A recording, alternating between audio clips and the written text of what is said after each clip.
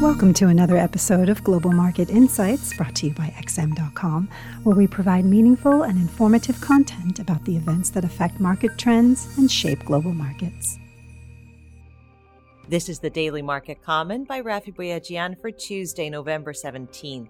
I'm Cristina Marujos, and thank you for joining us at XM.com. The fight against the pandemic took another major step forward on Monday after Moderna became the latest pharmaceutical company to announce a vaccine for COVID-19. Moderna's vaccine, which has an even higher efficiency rate than Pfizer-BioNTech's, further bolstered expectations that an end to the ravaging pandemic is nigh. Shares on Wall Street surged on the back of the vaccine optimism, pushing the S&P 500 and Dow Jones Industrial Average into record territory. With other vaccine developers expected to announce their results in the coming weeks, a post-pandemic reality has now started to materialize, and this is driving a rotation away from growth sectors such as tech and into value shares, which are predominantly old economy stocks. That explains why the Dow Jones has been outperforming its Wall Street peers lately, while the Nasdaq has been lagging as stay-at-home companies that were boosted from the lockdowns are not as attractive when a full reopening looms on the horizon. Yesterday's gains have placed the Dow just 50 points away from the psychologically important 30,000 mark, a remarkable achievement given the unprecedented crisis the world is facing right now. The growth-to-value rotation is even more evident in Europe, where traditional stocks have been enjoying a strong revival since Pfizer's vaccine breakthrough, with London's FTSE 100 and the Paris CAC 40 shining bright. The risk-on mood reverberated through the currency markets as well, boosting the commodity dollars as growth-sensitive commodities like oil and copper soared. The Aussie, Kiwi, and Loonie were slightly softer today after reclaiming key levels. It was a somewhat more cautious tale in bond markets as government bond yields failed to jump to anywhere near last week's highs, potentially signaling increasing pessimism about the near-term situation. New infections continue to escalate in Europe and the United States, raising doubts about whether or not restrictions will be substantially lifted in time for Christmas. In America, more and more states are imposing tougher curbs to try and contain the virus, and in the absence of fresh fiscal stimulus, the Fed is worried. Fed Chief Jerome Powell is due to speak later today at 6 o'clock GMT and may comment on the economy, though his deputy, Richard Clarida, sounded relatively more upbeat in remarks yesterday than his colleagues have done recently. Still, growing expectations that the Fed will have to beef up its asset purchases soon may be what's curtailing Treasury yields from shooting higher on the vaccine headlines and could also be weighing on dollar-yen. The pair has slumped to a one-week low, pulling the dollar index down too. The euro continued to edge higher despite Hungary and Poland yesterday vetoing the European Union's next 7-year budget, as well as the virus relief package over a dispute about how funds will be distributed. The market reaction suggests investors expect the spat to be resolved at the upcoming EU summit, while traders are also upbeat about the prospect of a Brexit deal. The pound was up by 0.3% following a report in the Sun newspaper that the UK's chief negotiator David Frost has told Boris Johnson to expect a deal on a post-Brexit trade accord to be reached early next week.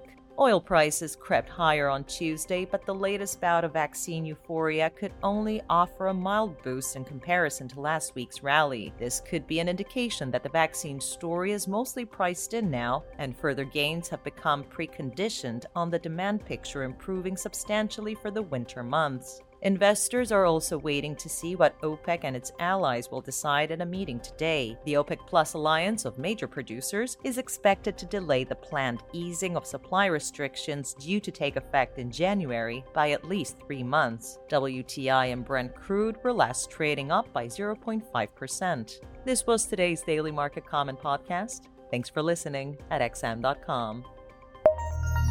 Thank you for listening to another episode of Global Market Insights, brought to you by XM.com. For more in-depth technical and fundamental analysis, be sure to visit www.xm.com/research.